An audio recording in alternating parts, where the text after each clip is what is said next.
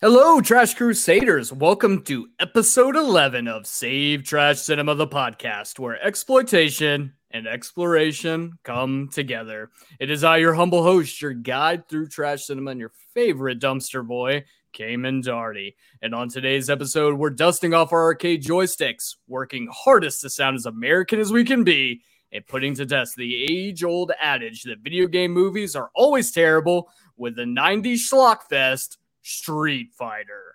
But before we get into that, I need to take care of this crying baby boy with his poop-filled diaper and his horrible fucking takes. My newly sworn enemy, Patrick Schweigert. The funny thing is, Cayman, that this is probably going to be the most complimentary I've ever been on this podcast.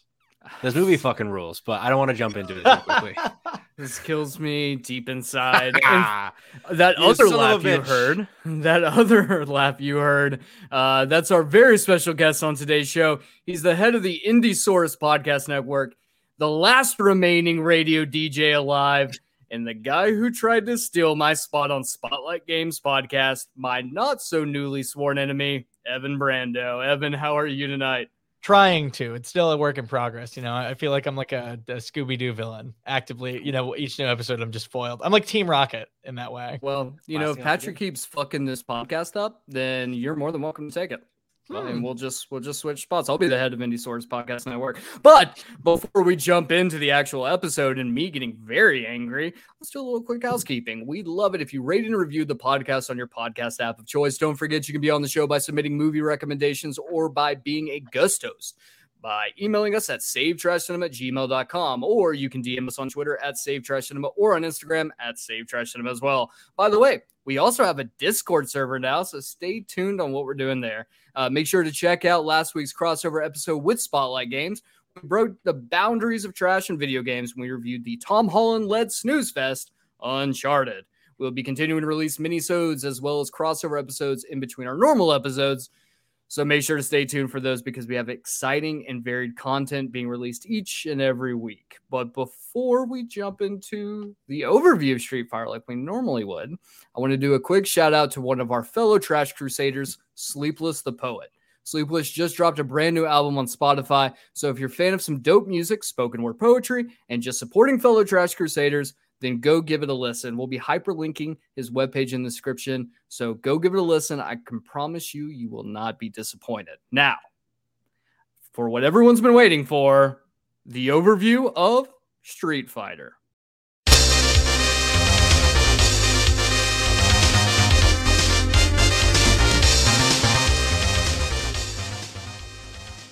Street Fighter is a 1994 action film based on the decade-spanning Street Fighter video game series by Capcom. The film was written and directed by Stephen E. D'Souza. D'Souza is best known for directing Street Fighter, but his writing credentials sure as hell make it seem like this was a one-off bad decision.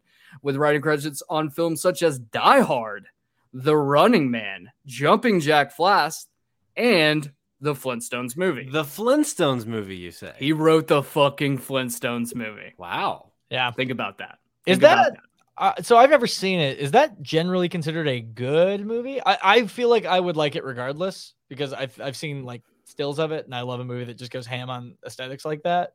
No, I'm nostalgic for it. I'm nostalgic for it because I just remember watching it. I had the VHS as a kid.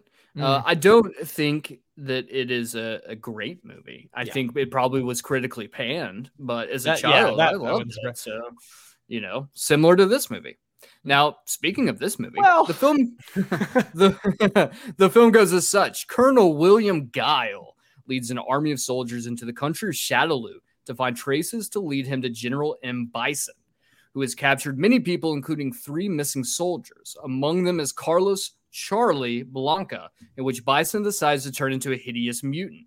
On the other hand, Chun-Li is a reporter who seeks revenge against Bison for the death of her father years ago. And then 2 small-time hustlers, Ryu and Ken, are arrested along with Sagat, a powerful arms dealer, and Vega for dealing illegal weapons. Guile recruits them in order to find Bison's base. Now Guile, T-Hawk, Cammy, Ryu, Ken, Chun-Li, Balrog, and E-Honda have 3 days before Bison murders the hostages and takes over the world. Like, what's wrong there? You know what I mean? Like, so many fucking names. The plot is just, I can't keep going. It brings me so much joy. Yeah, and this is where, and the special reason we have Evan on the show is Evan is a fighting game guru, a breadth of knowledge, one might say. I have a fight to prove it. Fuck, you do. And just in case anyone was doubting.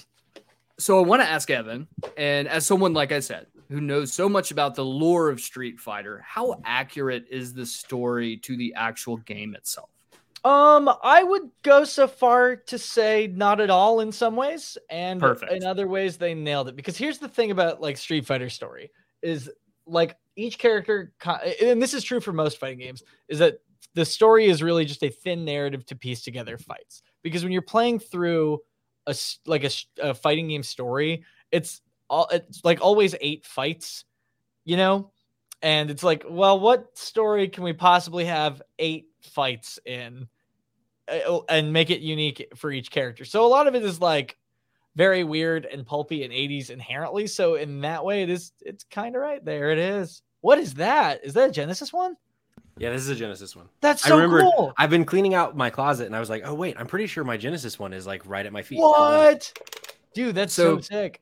Because we're an audio podcast and the format does not permit anyone to see what you're doing, Patrick, he has a Genesis a joystick fight pad, I guess. I'm almost certain I have Street Fighter on. I don't know why I didn't think of this. Street Fighter 2 on the Sega Genesis was my... actually, no, my second foray. My first foray into Street Fighter was on the Game Boy. That was my first Game Boy game as well. Wow. Game Boy. I never played it on Game Boy. With Donkey Kong Country 2, Diddy's Conquest, and Street Fighter 2. Hell yeah. Well, shit. Yeah. But yeah, so not really accurate. It's a very weird choice to make Guile the main character because in no Street Fighter adaptation is Guile our main character. I can understand from the perspective of like this is an American movie and you want to make like the American audience like by hiring a Belgian to play him. But okay, well that's a crazy. Do you know the story behind that? This is something I think is important to know about the history. Is this something we cover in the trivia, Cayman?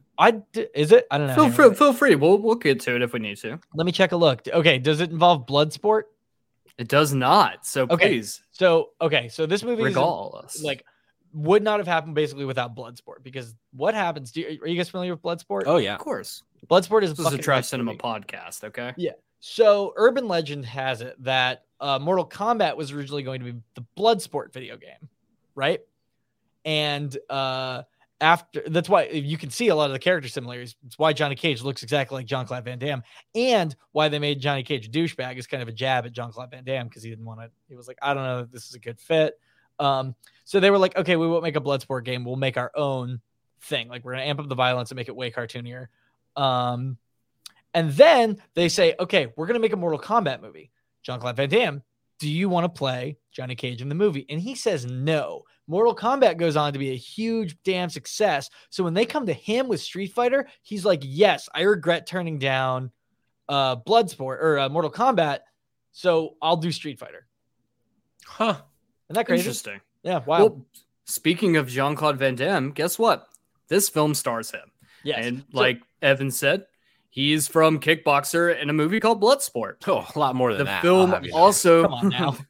The film also stars Raul Julia, which you might know from the Addams Family, Kylie Minogue, who everyone knows is the famous British pop star, Byron Mann from Arrow and Altered Carbon, as well as Ming-Na Wen, who you might remember from Marvel's Agents of S.H.I.E.L.D. Now, the film itself runs for an egregiously long hour and 42 minutes and sports the second lowest rating of any film we've covered so far on Save Trash Cinema with a Rotten Tomatoes score of, guess what? 12%. Unfortunately, Street Fighter isn't streaming on Tubi this time or actually anywhere. Yeah, however, I had to rent this. I had to pay like $4.99. Well, yep. Our like checks you said, in the mail. You have to rent this from Amazon Video or YouTube, but you can also snag a physical copy off of Amazon for fairly cheap if that's something you're into. I do want to point out that there are additional Street Fighter films out there if this JCVD-led blockbuster doesn't interest you. My recommendation personally would be Street Fighter 2, the animated movie. Be aware it is a very hard R-rated film, and you do see Chun-Li naked.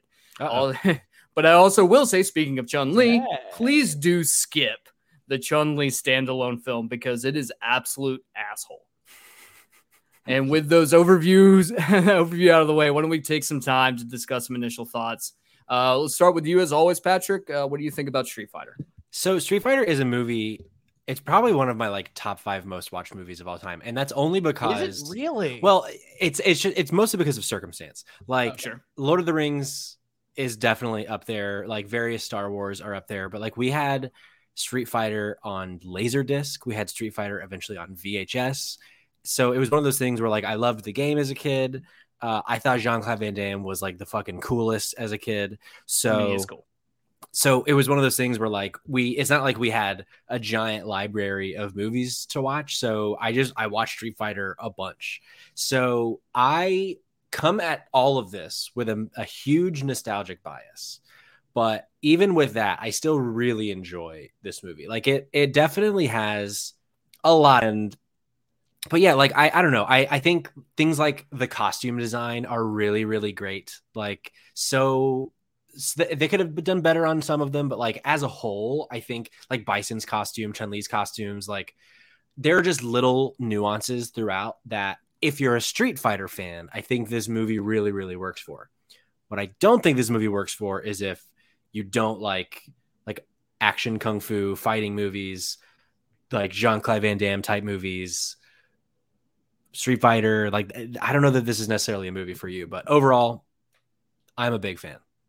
All right. Well, Patrick, enough about you. Evan, why don't you tell me what you think about Street Fighter? I think I feel I don't have as much nostalgia for it as Patrick does, but I think I feel pretty similarly in that it is like I do really appreciate like the campy schlockiness of it, and like I think that sort of thing absolutely does justice to like Street Fighter. And as a Street Fighter fan, I can't watch this movie too critically, because like, man, if I put a microscope up to it, yeah, it sucks. But like, why would I do that? Like, why would I do that? You know, Yeah. Why would I do it when Raul Julia is over here giving me gold, dressed Sure. exactly like M. Bison? You know, Yeah.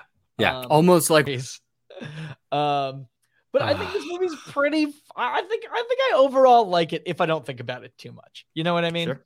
No, I think absolutely. its big problems are that like it redoes some of the characters. Like Ryu's not like a fun guy. You know, he's actually it's always been kind of weird to me that he's the face of the franchise because he's like very serious and stern. And I don't think he is that in this movie. And like, you know, Sagat is like very small, or at least the way they film him makes him look very small. And it's like just a hair too military. I think what it is it's fair.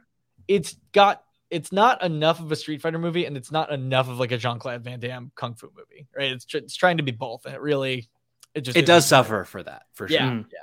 Things like Raul Julia, honestly, I think giving a great performance end up being like Raul Julia is awesome. The guy who plays Zangief is awesome. Oh yeah. Yeah. Like the guy there are plays these Zangief's little great. like these performances that I think are genuinely so entertaining that are just kind of stuck in this movie. Yeah, and there's like lots of like little prop things too that I love. Like M. Bison's like evil controller is like a Street Fighter controller. You know, like that's fun. Yeah. That's stupid. It's fun, and the costumes look great. So I think overall I'm pretty positive on this movie.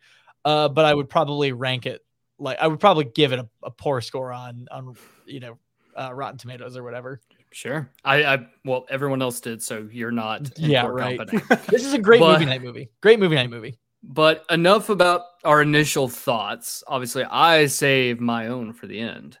But I want to dive right in because we have a jam-packed show to discuss. Let's go. On to the show. Street Fighter, everyone.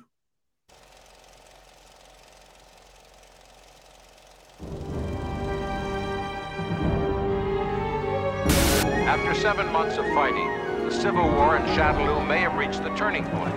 The capital has just fallen.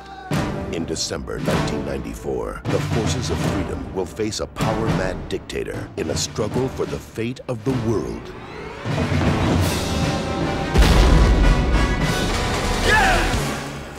Now, who wants to go home and who wants to go with me?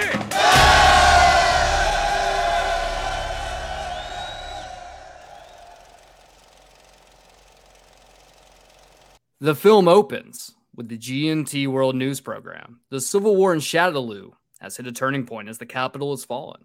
The AN soldiers have turned the tide on the ragtag militia, but still face a long battle against General M. Bison, a bloodthirsty warlord. Their words, not mine. He currently has 63 hostages and wants $20 billion for their release. A fair request, I would say. Yeah, fair enough. I mean, 20 billion, honestly, at the time, like 20 billion is actually pretty accurate for, I think, like what someone would do in that situation. Like, you know, because you look at movies like Austin Powers where they're like $1 million, and you're like, oh, like this shit was like 10 years previous. So, you know, there we go. I think it's very funny, by the way, that this is just treated as like, yeah, we're just having a video conference with this supervillain. No, yeah, right? Well, Yeah.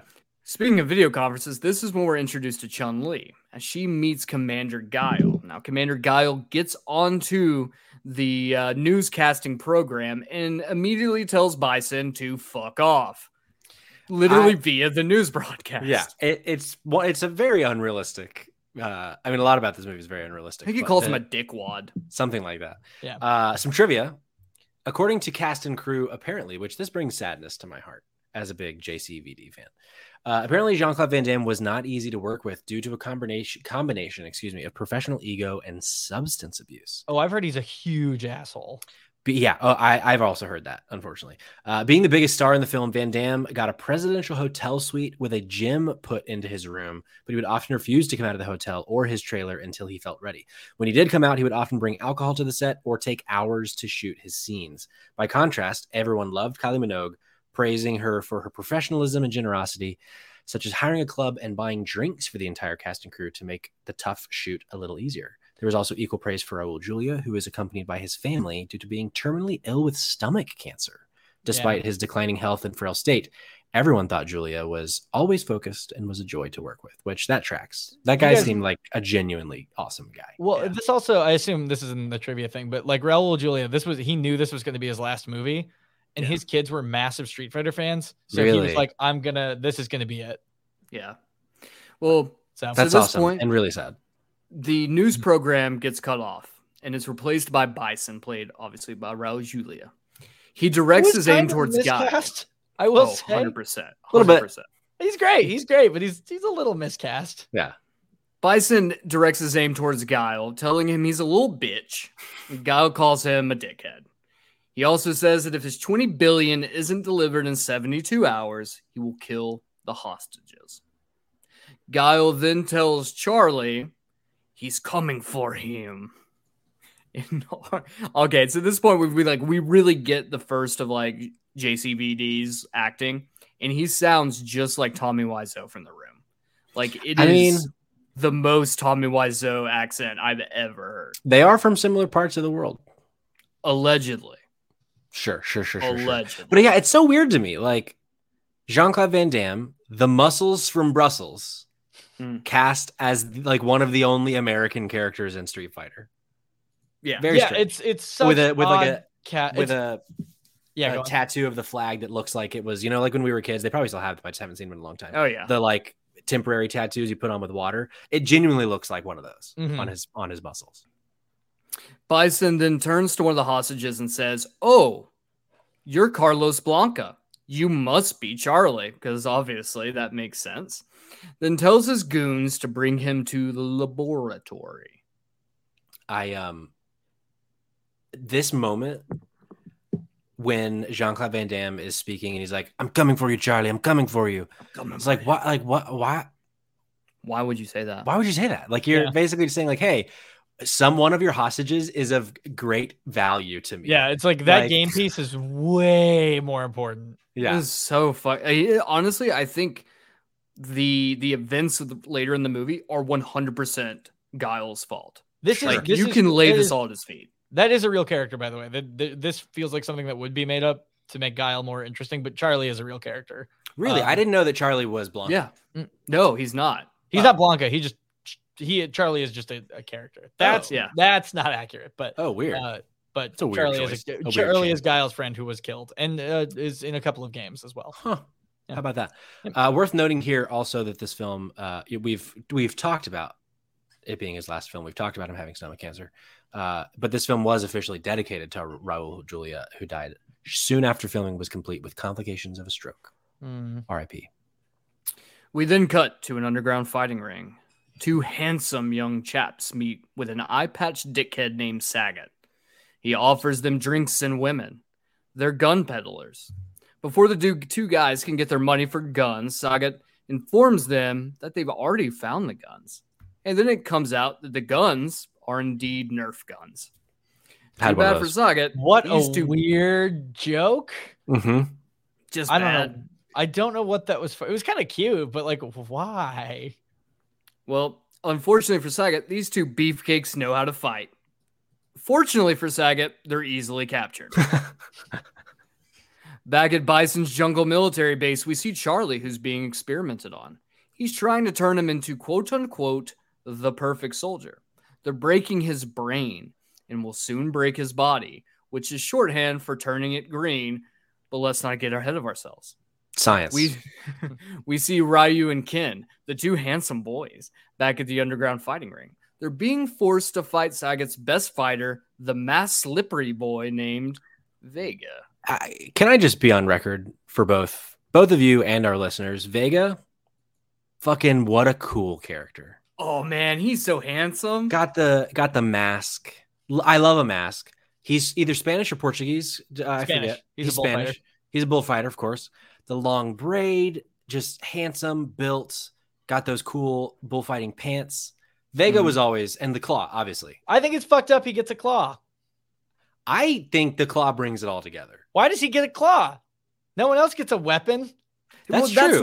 That's not accurate technically. They do give Ryu a sword in which he flings it by Vega's head and it like plants in the wall, and then everyone starts screaming, "No weapons, no weapons, no And then weapons." Vega has the claw. Like, In the games, because other characters don't have weapons in the games, do they? no, not really. Unless you count like weird. there's a character who's got like a big oil drum, but other than that, That's pretty weird. cool. That's pretty like, cool. mostly no. Oh, there's Well- a character who will throw rocks and stuff. He's funny. It's Speaking of Vega, he removes his mask, showing off his perfectly sculpted cheekbones. Then Ryu has his shirt ripped off by some ladies. And if that's not some boner material, I don't know what is. As Ken and Vega begin their fight, a tank blows into the building and Guile pops out saying, "Everyone's under arrest." And like he had to have murdered at least 25 people when he breaks through that wall with a tank. Okay, he's an American military man. And I know I'm going to offend a bunch of people when I say this. We commit a lot of war crimes, guys. That's true. No, And that's this is just one of them. categorically true. Categorically true. once in a while, we're known To commit a couple war Yeah, I was like, watching it, I'm like, wait, I've never considered this. That he had to have just run over dozens of people. Yeah. In order Just to capture two guys. Mm-hmm. Well, those two guys are very important to his plots and his schemes. Well, I guess During but- a military meeting, Guile is attacked by an assassin. And it's shown that the assassin has a Shadaloo tattoo or something along those lines. Honestly, this is not explained in the slightest. It's very quick. It immediately cuts to a prison yard where the newly imprisoned Sagat has the same tattoo. Which brings me to this point where, like, if you just live in Shadaloo and you're like just kind of sketchy, do you just get the tattoo? Like, is this like how do you get this tattoo? I think it's just a part of the culture, man. It's just like, hey, you're 12 years old.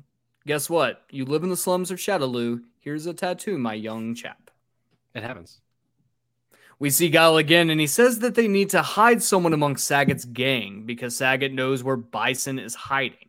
Guile picks out Ryu and Ken to do this mission after seeing them fight in a prison yard scuffle. You know what's something that annoys me about Ken? And it's I shouldn't be annoyed by this, but the short brown hair. Yeah, not good. Where's the blonde mullet, Evan? Yeah, where is it, Evan? It is odd. I mean, Ken has got, I think so I'm a Ken main in Street Fighter, and Ken has been through the ringer of just the world's worst hairstyles. Really? And this is, I think, just another chapter in it. I mean, look, the guy, it's a nice head of hair. Don't get me wrong. Yeah, but it's inconsistent. Like, No, but for sure. Like I wanted the blonde mullet. yeah, Ken Street I Fighter think a 5 blonde mullet's perfect. Ken Street Fighter 5 model, and you, dear listener, can look this up, is like the most hideous character I think I've ever seen. It is horrible. I looked it up and was like, when I first saw it, I was like, I'm committed to this character. I love my boy, but man, oh man. We Man, cut oh, back. man. We cut back to the laboratory. we see that Charlie is getting pretty swole being hooked up to those crazy science machines. Yeesh. Back at the prison, Ryu and Ken create a diversion and steal a prison guard's keys. They team up with Sagat and use the prison bus to escape. Guile chases after the bus, but during the conflict, Ken shoots him twice in the stomach, killing him. I remember very vividly as a child seeing this in total disbelief. Like, how could they have already killed Guile? Yeah. Unbelievable. Could you imagine a movie in which, like, I don't want to spoil anything because we're about to get to it, but like, if they did kill him, unbelievable. That'd be pretty cool. Better movie. That'd be pretty cool. That'd be pretty cool. I mean, you wouldn't have the Guile speech to rally the troops, but I'm getting ahead of myself. Seeing this take place, Chun-Li, who is outside of the prison, throws a tracking device onto the bus. This is one of like 3 different moments in the film where the editing is so bad that you can so obviously tell that it's a stunt double for Chun-Li. Oh, yeah. And wearing this like massive wig that when she does a flip, the wig like shifts a little bit. Honestly, I thought it was Samurai Cop there for a second. I think honestly, what this movie has in the way of like choreography is that it does, I think, have decent fight choreography, but I think that they just have no idea how to shoot it. You know, like they have no idea how to be like, oh, what is this? Does it look good? And I guess it'll be okay if I kick them each through a separate window. You know, like that. It's I don't know. I have so many questions. I have so many questions about this tracking device, but we need to get there first. Yes. Back at the Bison headquarters, Bison talks about how he's going to create his Bisonopolis. What a great name, by the way. What it shows you like this. He has like a miniature recreation of his headquarters because like what the fuck is going on? And it's just like the logo on his hat is what his Bisonopolis, his city, is going to look like. This is insane. I love it. He also sees a news report that Guile has been killed. He then laments. Guile dies like a bunch of times in this movie, by the way. Oh my god! So we're going to talk about this. Yeah, I have so much to say. He then laments about being called a warlord, then monologues about how he's only trying to create the perfect genetic soldier. And if that's not the most Hitler shit you've ever heard, then I don't know what else is. We next see Chun-Li doing some ninja shit as she tries to sneak into a morgue looking for her tracking device.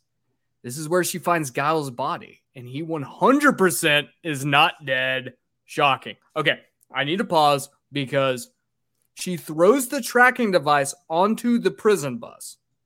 Then the tracking device ends up next to Guile's body in a morgue. Yeah.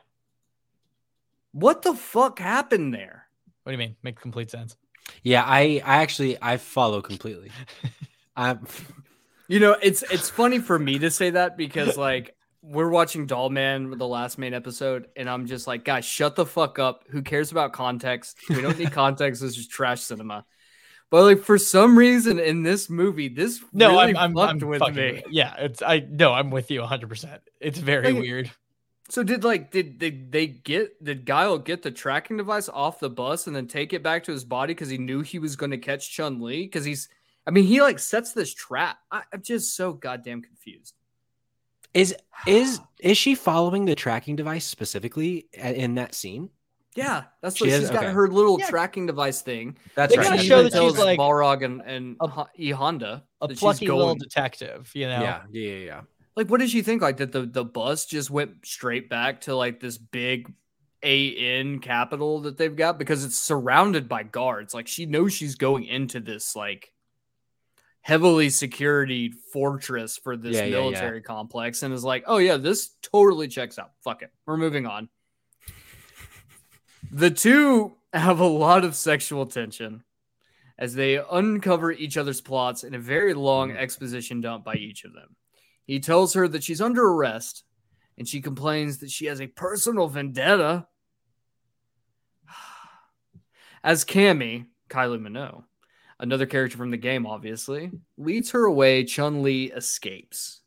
And then Guile pops a boner. It happens. And then I have to ask the question, boys, do we think Guile's pubes are also flat top? I do. I do as well. 100% hair matches the drapes. I was a little disappointed. I never thought this as a kid, but I wish like But flash take is so effective.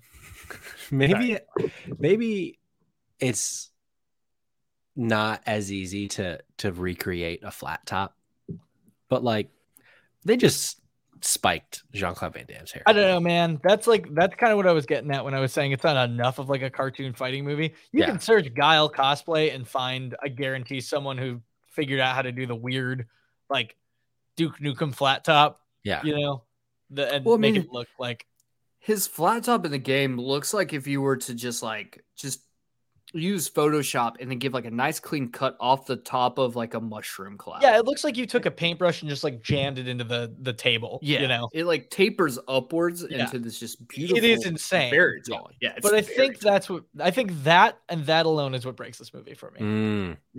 I mean, I understand. I mean, like that's the fence of like you're either you've got Guile with a crazy hair. And you're either going to do the crazy hair or you're not committing to this being a goofy Street Fighter movie. And like they had all of the tools because they had Guile cast as a fucking Belgian. You're not you're paying the rules were already being broken. Right. Just give him the fucking cartoony flat top. Yeah. Just fucking let's get there. Yeah. We cut to a party where Bison and Sagat are hanging out. Some quote unquote performers do some fun stunts and some shit, and we realize that it's actually Chun-Li, E Honda, and Balrog, horror entourage, and they're infiltrating the shindig. So at this point, Evan and Patrick, I think you both saw it because I sure shit did. This is one of our first real big Easter eggs. They put Chun-Li into a barrel and do some stunts with it, but the cap of the barrel just has it painted in just bright as day. Capcom. Yeah. And like when we reviewed Uncharted, there's like one of the only moments in that movie that I actually was like, holy shit, that's great. Well, outside the Nolan North cameo was that like Nathan Drake opens up this like luggage case and there's a Naughty Dog sticker, and I have the exact same sticker just like on his luggage case. I thought that was like a really cool homage, a little Easter egg for the fans.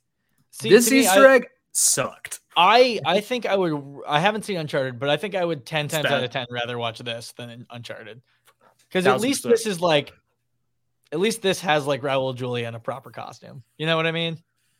If you listeners, if you haven't checked out the Uncharted episode yet, I can only say this: Patrick is a fucking liar. The movie's dog shit. I think it is capital F fine, and I think anything otherwise is hyperbole. I think it's capital F fuck you. My take is just my guess, just ballparking it. Probably a fine adventure movie that like is not Uncharted in the slightest. It's like you could have just wrote a Tom Holland adventure movie. So you could call it something else and no one would know the difference. We then see Ryu and Ken, who are attending the party, sneak off, but they are then apprehended by Chun-Li and her crew.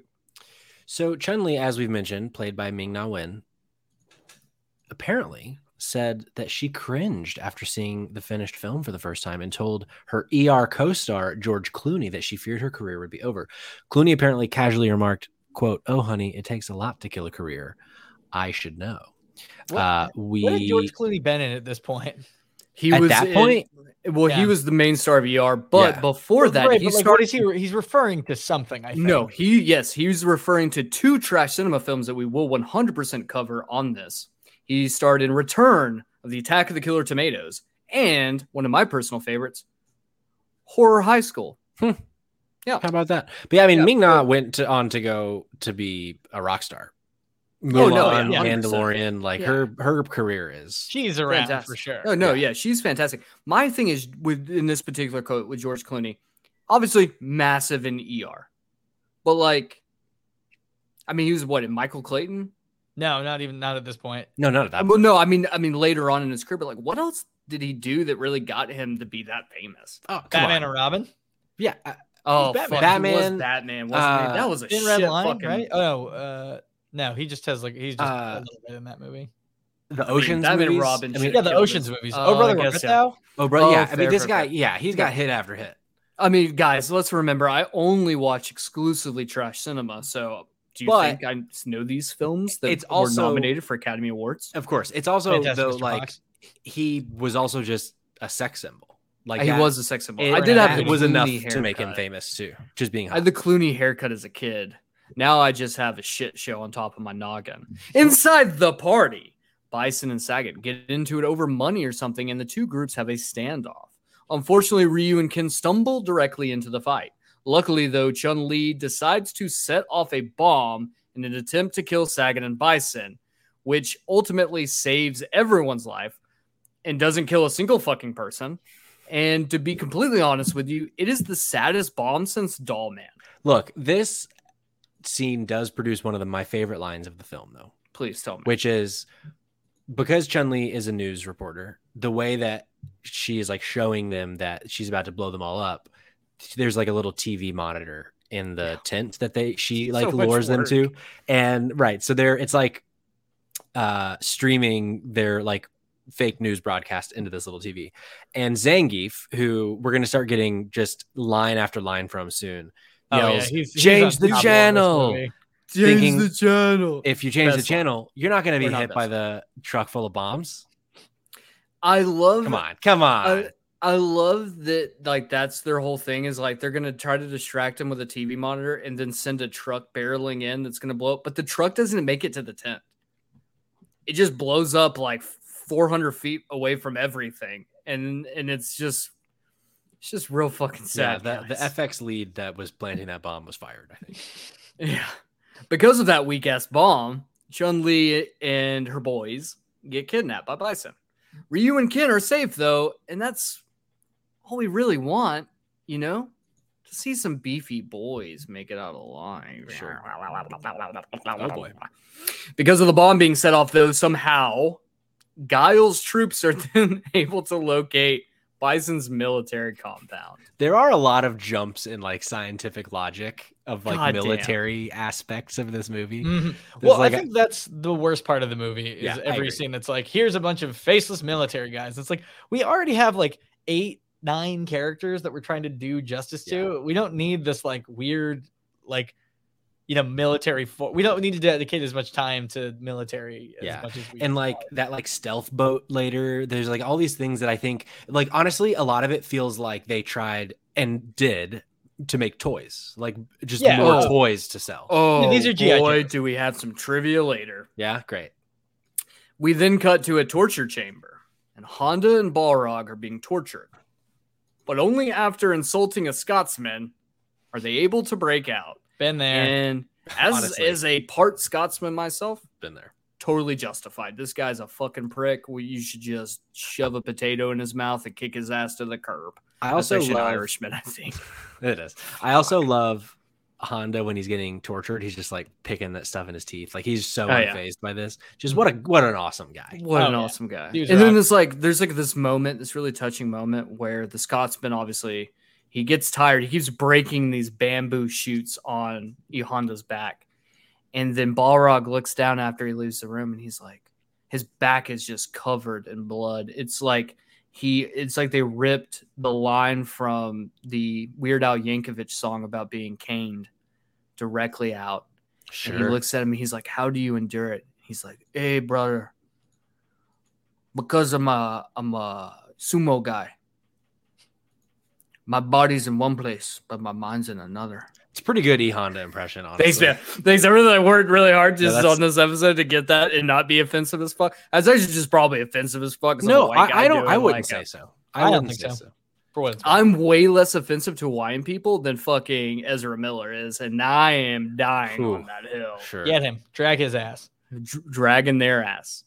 Then we see Ryu and Ken, and they're getting some dope geese that at this point actually match their video game counterparts. And honestly, this is kind of dope. Like they do have like the symbol for Bison on it, but I do appreciate because this is the first point in the film that we actually see any of the characters wearing their in-game counterpart outfits. I mean, and Bison does. Well, other than Oh Bison, yeah, I guess that's fair. But like, this is the first time we see a character that's not the villain. Like, Yeah. like you know, the rest of the cast is now starting to starting to into get there. Look, yeah, Yeah, and Which- like I love like that. Yeah, Yeah, no, me I too. definitely think that's it's like a really cool. It's like I'll give it credit. Like they're definitely transitioning into like it feels now like we're starting to actually get into a video game movie. Whereas up until this point, it does not feel like it's doing any justice whatsoever to Street Fighter. It's just a weird ass vehicle for JCVD to snort a fuck ton of cocaine and lose his shit on screen. Which now I don't think that they look particularly good. No, like they're not. They're not like tailored very well, and like they have like they're like ripped in the OG, you know. But it's definitely more fun for sure. Sure, I will say that like with Mortal Kombat, I appreciate Mortal Kombat more for when they did like the authentic video game outfits with like Scorpion and Sub-Zero, like that. I think is more authentic than what they did here, but and that's at least there's an attempt. In the games, they already look, kind of screen ready, whereas these are like anime characters, whereas those are like capture, so it's a little different because there's less like return to normalcy that you have to do, I think. But that's fair. But I mean, I'm excited when I like movies that look like this. So we cut to Guile, and he's rallying his troops. And some suit shows up and tells him to call off the assault because the AN is going to negotiate with Bison. He then tells Guile he's relieved of his duties. Guile then addresses his troops in one of the greatest, most patriotic speeches since probably the Gettysburg Address or the Covfefe incident. Oh, how dare you? How dare you even compare that to this moment? How dare you? I thought you were a patriot. Me, a patriot? Do I look like Mark Wahlberg? You son of a bitch. Do I look like John Cena? I'm a fucking beard that just watches shitty movies, okay? I could see you being like John Cena's cousin from the hills. I'm probably the same size as John Cena's penis, okay? We all know that dude is fucking and packing some heat, boys. I imagine it looks like him. Just you think his penis has a flat top, but it's not like his pubes, it's on his head. It's just he's got jean shorts on it. Honestly, I wish this was a video podcast because what was so funny to me was what your face looked like when you said that. Like you just kind of looked up, like you were totally envisioning it. Like envisioning. I was, yeah, for sure. Good. That was a moment. Good, fucking unhinged. Guile's obvious court-martialing offense gets his troops all in the tizzy, and he climbs into a fighter jet boat and takes off towards Bison's compound with about 300 soldiers in tow. Some trivia: the final amphibious attack. Oh, sure, I get it. The final amphibious attack on M. Bison's compound, filmed on location in Thailand, was originally supposed to be an air assault. The Thai government wouldn't allow the use of its airspace for the large number of aircrafts the scene would require, so the producers changed the final battle to a boat assault instead. To which I say, maybe you just don't have it be an assault of the military variety. Maybe you just have like some fighting. We keep it small. Look, man, there's the most the military does in Street Fighter is stand around like lazing about while Guile is fighting, I mean, on the tarmac. Man. I will say that's another thing that I do wish they made more of an effort to do is like show us the iconic locations. Yeah. I feel like you kind of lost that. Good point. They have Bison's control room. So I did read, and obviously the sources are kind of murky on this, so I can't put 100% validity behind it. But I did read that the whole reason the boat looks like a fighter jet is because they actually had built a fighter jet to show him like getting into it, and that was going to be his thing. And so because they couldn't do an air assault, they just put the already built top onto a boat and just went with it. Wow, which is like honestly kind of fucking fantastic, and I want to see more movies be fun like that. Yeah, totally. Yeah. We cut back to the compound. Chun-Li has a private meeting with Bison, and she tells him about her family, makes fun of Bison's small penis. Bison, on the other hand, doesn't give a shit because 1, he's a warlord, 2, he likes Chun-Li's new hairstyle, and 3, the length of his penis isn't important as long as you know how to use it. Or at least that's what I tell myself to sleep well at night. Cayman, the authorities are outside your door right now. They're here to take you in. Wait, that's what that white van is? Yeah, that's exactly what that white van is. Also, this moment provides the film's best line. Oh my God, yes. When Bison says, "For you, the day Bison graced your village was the most important day in your life. But for me, it was Tuesday." And the best part about that line, that when you hear someone quote it, a lot of times they'll be like menacing, but he's like, I don't know, man. It was fucking Tuesday. Like it was, I don't remember. I ransack a lot – villages. Yeah. And I think It's that's something incredible line. Yeah. It's great backstory. Mm-hmm. Some trivia for the role of Bison. Raul Julia researched various dictators and crime lords and their lives and personalities and mimicked many of their traits to incorporate into the M. Bison character. Notably, Benito Mussolini's hand gestures, Joseph Stalin's mannerisms, Pablo Escobar and his elusiveness, and Adolf Hitler's love of art. Julia also approached the role with a Shakespearean tone, looking at Bison in the same type of villain as Richard III, which is interesting. And also the point about art, there's that really goofy, like, Bison as a clown painting. Oh no, Yes. that is a John Wayne Gacy replica of Bison. Whoa! Yes. Oh, I didn't clock Yes. that. That's awesome. Yeah, I actually paused the movie at that point. I was like, that is a Gacy clown. That's the Gacy like self-portrait. Like Gacy did a self-portrait in prison of himself, like done up in his clown costume. That is a like almost full replica. Just they changed it slightly to look a little bit more like Creepy. M. Bison, which is there's so much like interesting shit in the backgrounds of this movie. Yeah. And little things like that, it just sucks because the movie is very bad. There's a lot of fun, but it's like at a certain point, you're kind of like, where did everything go wrong? Is it just because it's a video game adaptation? Is it because fucking Jean-Claude Van Damme was on so much cocaine that it should have killed him? I mean, I think Jean-Claude Van Damme is definitely a big problem with this movie. That like Capcom just wanted him so bad, Yeah. that they were like, we'll just warp the whole thing around Jean-Claude Van Damme. So instead of, this could have been a cool Street Fighter movie, but it ends up being like just a bad Jean-Claude Van Damme movie. Yeah. Yeah. Like if it was, this, like all of these, because most of the characters have a reason by the end of the movie to hate Bison and to want to exact revenge on Bison in some way, shape, or form. So if that was like the actual premise of the movie, as opposed to this is just some weird vendetta that Guile has with him because of his friend Charlie, who is Blanca. Mm-hmm. Yeah. Yeah. Well, We it's go also to weird because so Bison is definitely the bad guy, but Sagat is very much like Sagat's the one who like killed Ryu's father, right? Like, and a lot of the Street Fighter narrative at the beginning is Ryu is tracking down Sagat to fight and kill him. Oh, wow. Yeah. I didn't remember that. Or it's his master, I think, not his dad. But either way, that's where he got the scar on his chest is from. Oh. Speaking of Ryu, we cut back to the torture chamber, which is now missing E Honda and Balrog.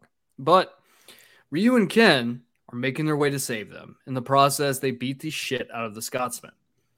Then E Honda and Balrog jump out and beat the shit out of them.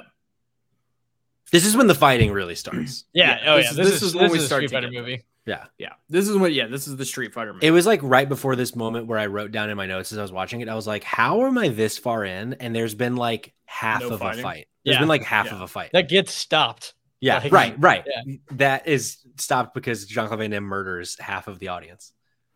And then the rest of the movie is just fighting. The four boys team up and they run in to assist Chun-Li, who's now fighting Bison. But he's a wily wabbit and gasses them while hidden away.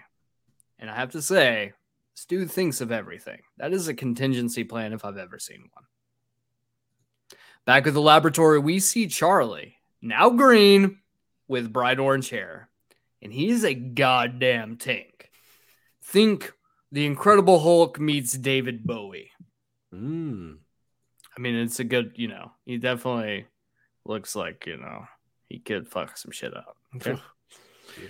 The scientist who was working on Charlie, he sneaks in and he changes up the TV program that's warping Charlie's mind. And so instead of Charlie watching The Faces of Death, volume 1 through 5, he's now watching videos of dolphins and SpongeBob or some shit. Kids laughing, weddings, really textbook happy stuff. Yeah. What's this character's name again, Evan? The guy with the ring around his neck? Guy with a ring around his neck. The doctor. The guy who his arms extend and shit in the game. Oh, Dalsim. That's right. Dalsim. Yeah. Which it's weird how they utilize him. Like, there's definitely like and not jump ahead of myself, but they definitely kind of set him up later in like this really one-off scene that I honestly missed the first time. To kind of be that character. It's fine.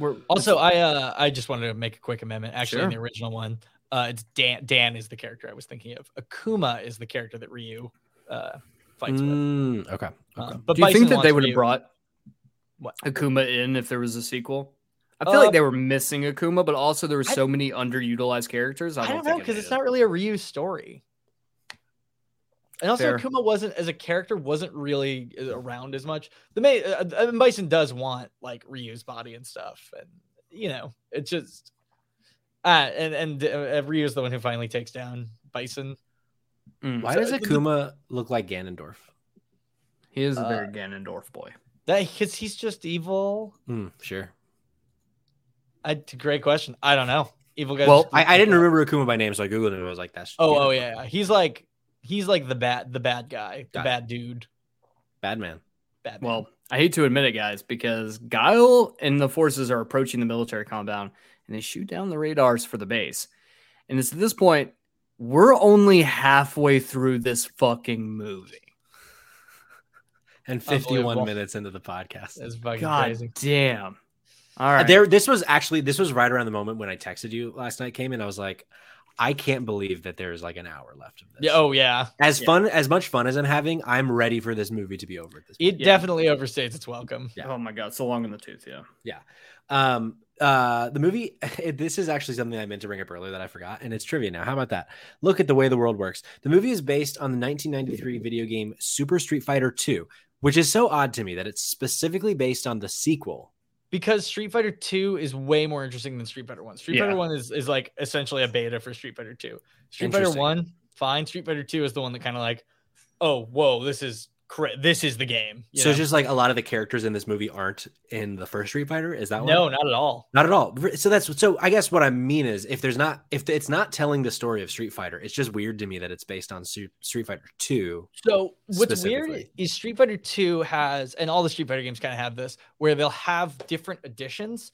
And with the additions, when they add new characters, that's the story will kind of advance through that. So like there's characters in Street Fighter 2, like Hyper Remix, whatever, that aren't in Street Fighter 2, just like Street Fighter 2. So okay.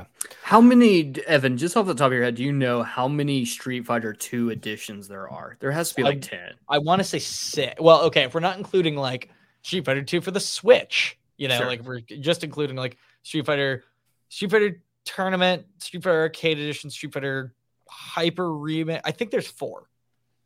Google says 6. Your initial thought was correct, apparently. 6 of them. Interesting. But in the movie, Turbo. it contains every single character from the game except Fei Long, which I was disappointed by because I always thought Fei Long was really cool. And the reason I thought he was cool is also the reason many people speculated that he wasn't included, which is he basically just looks exactly like Bruce Lee. It's also the reason he's not really in games anymore. Makes sense. Makes sense. Interesting. Also, Fei Long was not in the original Street Fighter 2. Both Cammy and Fei Long are not in Street Fighter 2. Oh, are they in like the HD remix or whatever? Whatever Street Fighter. The new challengers, I think. How about that? Or whatever it is. But Nice. not in the original. 4 new characters: T-Hawk, Cammy, Fei Long, and DJ. DJ. Oh, I I forgot. forgot T-Hawk is in this, actually. Well, I like DJ though. DJ's cool. with the discovery that the radars are down, Bison alerts his crew and turns the base into attack mode. Starts opening fire on Guile. After a elongated scene of Guile dodging water mines, his ship blows up, killing Guile for the second time. We cut back to the laboratory. One of the guards fights the scientist, but in the process, it unleashes Charlie. But it's not Charlie anymore. It's motherfucking Blanca, that Lou Ferrigno looking freak. Outside of the compound, some soldiers are laughing at an elephant, but their lifespans are cut short when, guess what? Guile pops back up and breaks their fucking necks. Iron Sheik style. Correct. Yeah, as I was watching this movie, I didn't comprehend just how many fake outs there are of Guile's death. Quite a bit. Because there's more to come. Yeah. 3, I think. 5 total. 5 total death cuts. There's V. Street Fighter V. V. Street Fighter V death V cuts. Turbo. 5 Turbo total. Guile has now infiltrated the compound and sees the laboratory where Blanca has just broken out. Blanca attacks Guile, but Guile can somehow tell this monstrosity is still Charlie, and the two becomes friends once again. Then Guile attempts to blow his brains out, but the scientist stops him. Good God, boys, this is a fucking roller coaster. When I was watching this last night, I was like, I really didn't remember Guile about to execute Blanca with a gun. Oh, like, yeah. wow, this got really dark really fast. And Yeah. then the doctor comes in and is like, no. Oh, we don't do that. Stephen E. D'Souza cited war films, the James Bond spy films, and the Star Wars sci-fi series as influences on this film. I wouldn't necessarily say any of those came through, except I guess maybe some war films. I can kind of feel those things, but again, like making a James Bond movie is like, that's a lone wolf movie. You have a cast of like 9 characters that you want to feature prominently for your fans. Right. Yeah. Maybe not one of your influences, dog. Maybe look at more like The Breakfast Club. Yes. Or, the 72-hour Bloodsport. timeline. The 72-hour timeline to deposit the funds in a Bison Swiss bank account has run out, and he goes to take out the hostages. His goal is to set Blanca off on the hostages, but instead of seeing Blanca coming out of the pit, it's motherfucking Guile, baby. And another moment of like the editing here for it being the stunt double, which is odd because I feel like Jean-Claude is usually one of these guys that does like the majority of his stunts, but it is a guy that looks nothing like him with bleach blonde hair flying through the air in Guile's kick that he normally does. It makes you wonder if like the whole reason that is the way it is because JCVD was so coked out at the time. They're like, man, we got to keep the show rolling, and we can't wait on his drugged out ass to show up to set with a bottle of Jameson in his hand. Could have been. Yeah. Guile leaps out of the pit, kicks Bison straight in the chest. He's a one-man wrecking machine as he proceeds to murder at least 150 of Bison's goons with nothing but his fists, his feet, and a never-ending clip from his pistol. And I want to just point out briefly that when he jumps out of the pit, he jumps up 20 feet straight up in the air and then somehow then projects himself another 50 feet straight forward, which is breaking the law of physics, guys. They explain it. No, they didn't. We're talking about. No. Wait, what are we talking about? Are you lost? Are you lost right now, Patrick? Are we not talking about Bison's floating thing? Did I miss? Nope, absolutely not. We're not there yet. With all the good guys from the video game now teamed up, we get some primo ass kicking going on. With the alien troops all arriving, Blanca not being a bloodthirsty psycho monster, and with Ryu and Ken karate kicking people's faces through their assholes, all seems lost for Bison. Relying on Guile's overconfidence, Bison challenges him to hand-to-hand combat. Finally. God. The two of them duke it out on a flotation device until taking their fights to the streets. No, just kidding. There's no actual street fighting in this. They're still inside the base. I just thought I'd throw in a fun little joke there. Sure. Some trivia. The MPAA gave the first submitted cut of the film an R classification, Evan. I had no idea, which was unacceptably high for Capcom, who had stated from the start that it should be a PG-13 film. After various cuts were made, a G rating was given, according to director D'Souza, which he called the, quote, kiss of death, as no teenager wants to see a G-rated movie. They bumped it up to PG-13 by having Jean-Claude Van Damme add an expletive in post-production. I think that there's definitely something to be said for that, for making it more, especially in the 80s, like this is an edgy PG-13 movie. But at the same time, I don't really think it feels like either, I think maybe you would have had more of an audience if it was just like PG. But like, I mean, there's the scene earlier on when he gets shot in the stomach a couple times, and I'm like, that's actually kind of bloody for a PG-13 film at the time. You wouldn't have seen that. It wouldn't be until probably the early 2000s that and even probably even a little bit later, that you would see that kind of blood in a movie like this. mm-hmm. And so that when I saw that, I was like, holy shit, like that's actually kind of crazy that they included that. Which makes me kind of believe that if the film was originally R-rated, that there was a lot more blood and that this was probably something closer to like Commando in terms of its violence. But here we are with a movie that seems neutered in a lot of ways. Yeah. So, I don't know. Guile roundhouse kicks Bison into a control panel, which electrocutes him to death. Just kidding. He too is invincible, just like Guile, and comes back to life. But this time with the powers of Thor. Yep. Why not? That's what happens. Yep. Why not? Yep. Yep. Yep. We cut to Ken, who's trying to steal some gold before he leaves. He sees Ryu getting attacked by Vega and Sagat on a TV monitor that just so happens to be in the room, focused on the exact room that his buddy's in. Not wanting to be left out, Ken tracks him down with their combined might, are able to crack their skulls in half. Well, at least Vega's. Vega definitely dies. Vega definitely 100% does not make it out of this movie alive. Yeah, no way. Yeah. Back with Guile and Bison, Bison uses his new powers to blister JCVD's ass, just flying around like a drunk Superman and shooting laser beams out of his dick. Too bad Bison. Which, I've not played the games a ton, Evan. Yeah. Does Bison fly in these games? Is this a got Bison game? Yeah, so he doesn't like fly like Superman. He kind of floats. He's got his psychic powers, and like his like at this point, okay. I think the most flying he could do is his like Psycho Crusher, which he does in the movie, but it's where he like does like he just like flies forward essentially. But not like Superman flies. Got it. I don't think at this point he was. Huh. Yeah, I was like, I didn't remember that from the games, but yeah, that'd be why. I'm not the expert. Too bad for But also Bison. the entire game is framed, with like mostly the height of just Sure. like a guy. Sure. Well, too bad for Bison. He gets a little too cocky himself, and Guy is able to triple roundhouse kick his face into mush, sending him flying through his big ass TV monitors as well as his death, allegedly. Happens.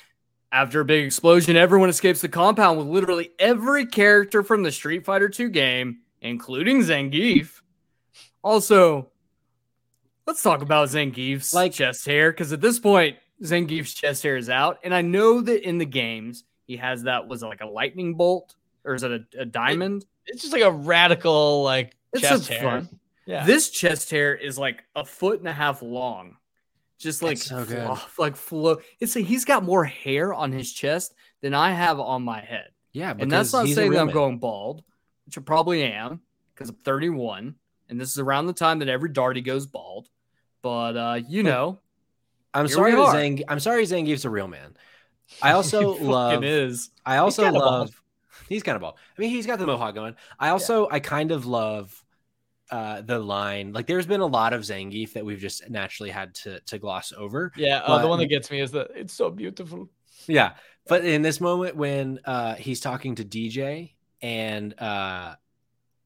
DJ's like, yeah, we're the bad guys, and Zangief like is so dumbfounded by this information. Like he really blown away. He did not realize that in this situation they were the bad guys. It's and so DJ's good. like, I only did this because he paid me a shit ton of money, and he's just like, he's like a child, and his mind is just Zangief's like, hold on, you were paid for this? Also, yeah, that's a good one too. Yeah, just fucking incredible. And at this point, Zangief, who I assume is a villain in the games, becomes a hero. I mean, he's not like... He's a good guy. He turns into a good guy. From my memory in the games, he's never positioned as one of the good guys. He's not a bad guy, though. He's just like a guy. Maybe it's just propaganda because he's Russian. Yeah, I mean, he is like... And in my brain, that means he's bad. Well, as a child in the 90s, Can I tell you guys something crazy? The compound blows up. It happens.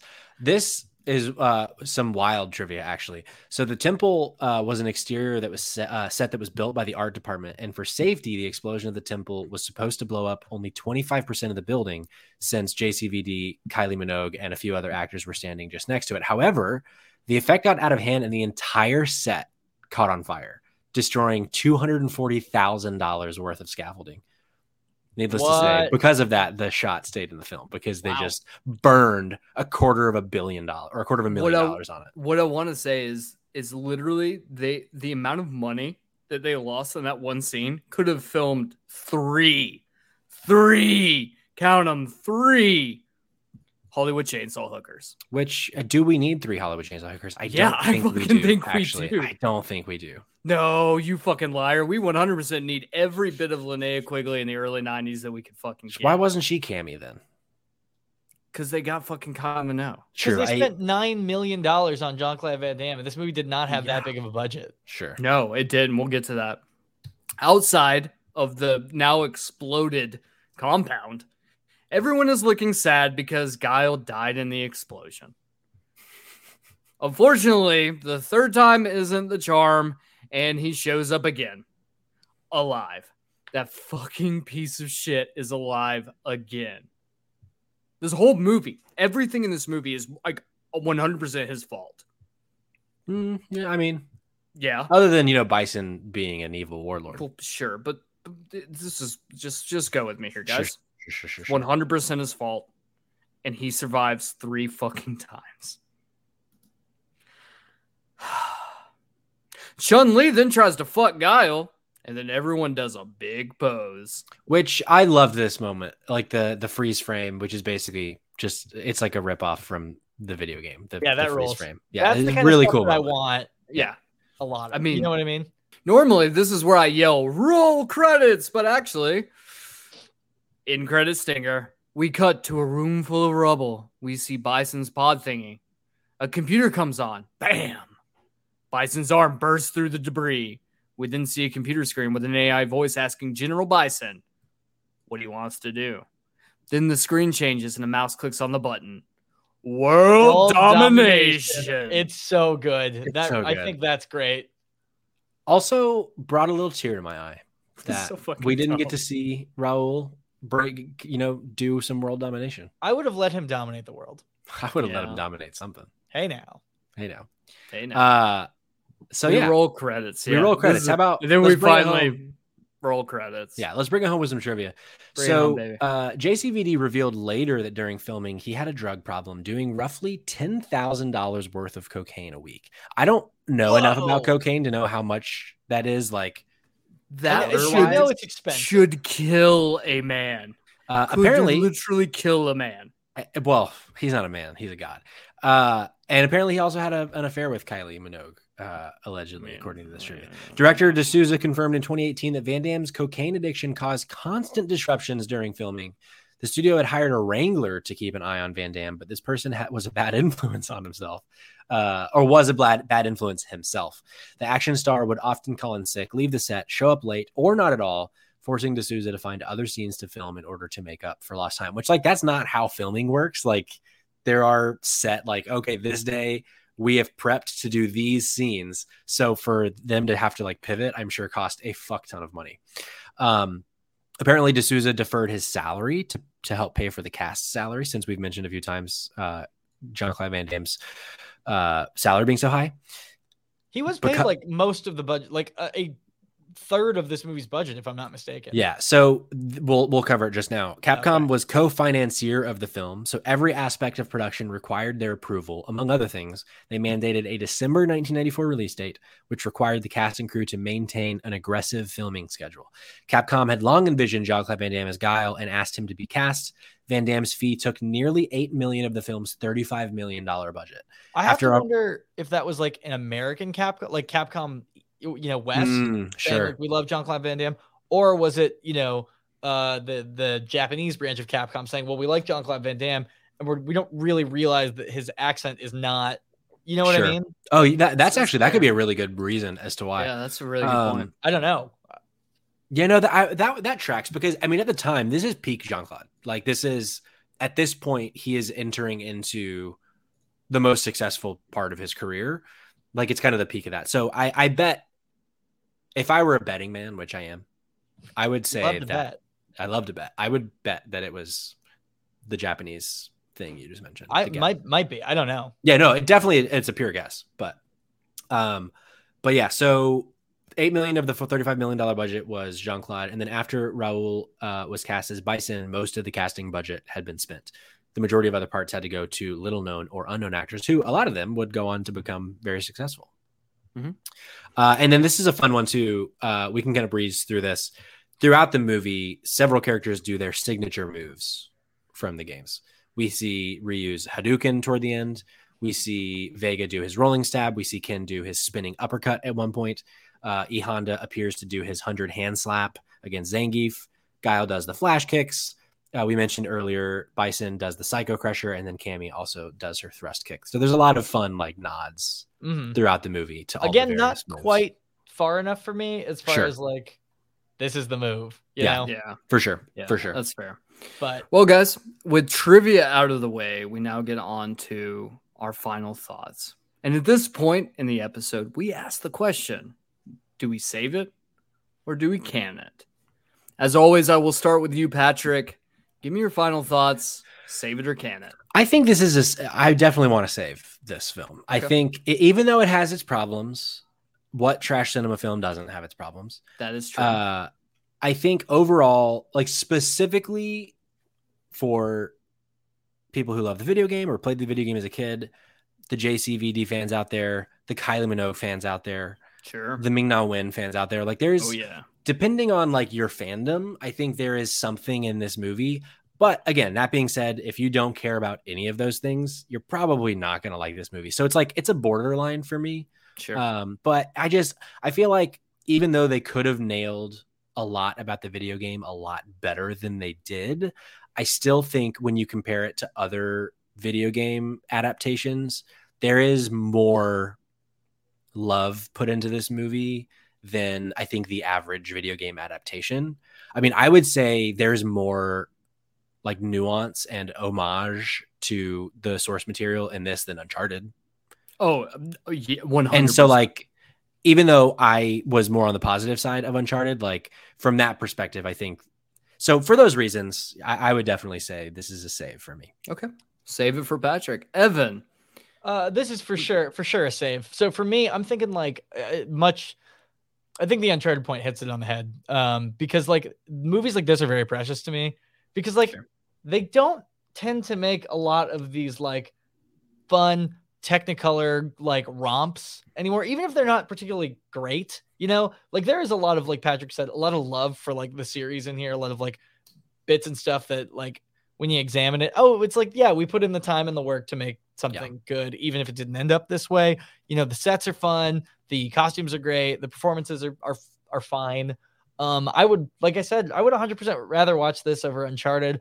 I think that like, I don't know, you know, it's just it's a kind of movie that doesn't get made anymore. And I think that's why, I mean, just budget wise alone, right? Like when's the next time we think we're going to see a big like genre adaptation that isn't mostly green screen and CG, you know? That's true. Probably never. Probably never. Oh, 100%. Right? Yeah. Probably never. So even if it's not particularly good, I think those aspects do mean a lot to me. And even if it is closer to what a like Six Flags Street Fighter stunt show would be like, I still have a lot of fondness for this movie. So save it. We're saving it. We're saving it, baby. Saving it. Cayman, what about We're you, though? saving it. Okay. This is really tough for me. On one hand, I say save it because of everything that you guys said.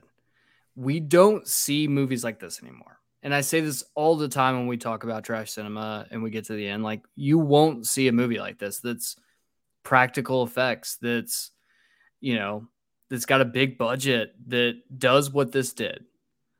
However, the movie is way too fucking long. You could have cut easily 20 to 30 minutes of this movie and it'd been better. Yeah. More entertaining. Because I would say, arguably the first half of the movie is just kind of boring. It's not very action-packed. It's not a Street Fighter movie. It's not until the halfway point that it becomes a Street Fighter movie. I also lean towards canon because at the same time this movie was released, we got the Street Fighter 2 animated film, which I personally think is a better Street Fighter movie. It is for sure. It's more entertaining. No doubt about it. That is a good. Yeah, it's a great animated film, and it's like beautiful animation. It tells more of the story that we don't see, and it's way, way, way less designed around Jean-Claude Van Damme trying to be this character that Evan aptly pointed out is not really a massive part of the story. he's not like his like he's got his stuff going on. But if you're making a Street Fighter movie, Ryu is the protagonist. Yes, maybe and if you really want the American angle. Yeah, and the animated film is a Ryu film and is a better movie. Yeah, and so I'm torn here because on one hand I'm like, yeah, there's some really funny shit in this film and there's some very entertaining parts in it.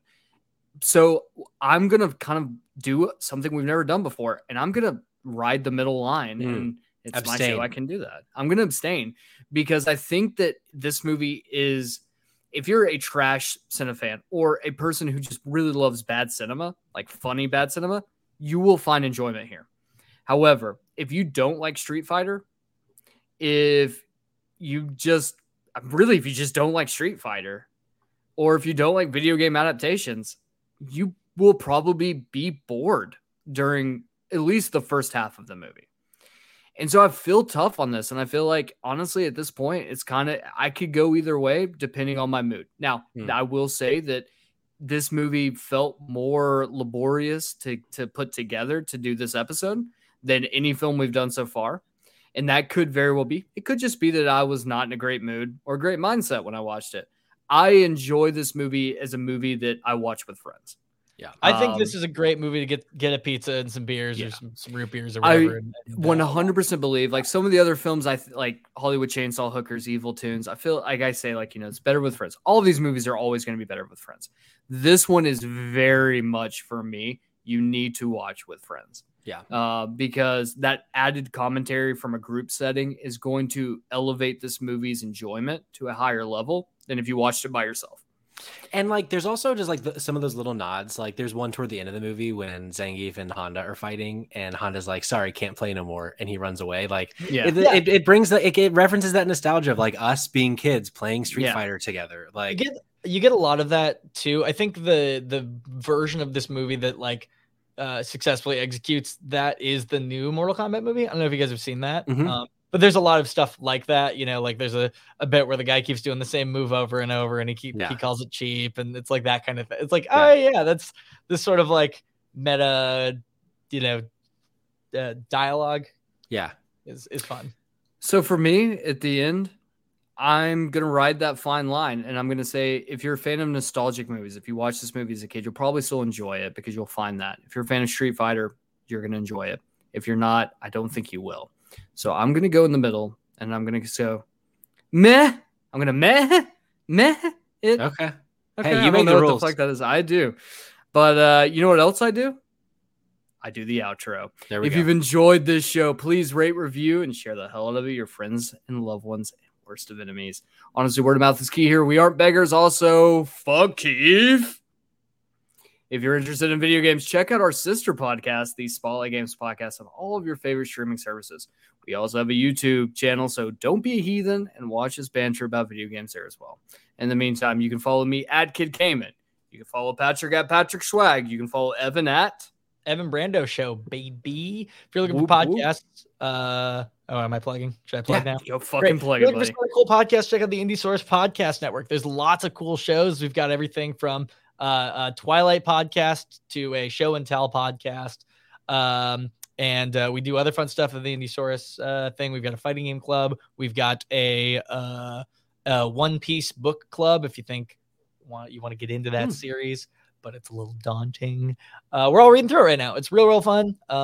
I believe the first episode of my movie podcast will be out called Disaster Masters. It's a podcast about movie bombs, films that did not do well commercially, but not necessarily critically, although sometimes critically. That's fucking awesome. Guys, check out Evan and all of the work he's doing at the Indie Source Podcast Network, as well as all of the stuff he personally does. Check out his radio shows as well. Yeah, if you're local, 99X Fridays at 6 p.m., local music show, the cool local music show. Hell yeah. Hell yeah. Well, thank you guys so much for listening. Also, if you want to check out Spotlight Games, you can find us at Spot Games Pod on Twitter and Spotlight Games Podcast on Instagram. We're also doing our first ever Twitch live stream, so check that out as well. We're going to be doing that too. If you want to be part of our show, whether it be a guest host or have a movie recommendation, you can reach us at savetrashcinema@gmail.com or savetrashcinema on all socials. Remember, 5 big box office. Save Trash Cinema. I'm sorry. I don't remember any of it. You don't remember? For you, the day bison graced your village was the most important day of your life. But for me, it was Tuesday.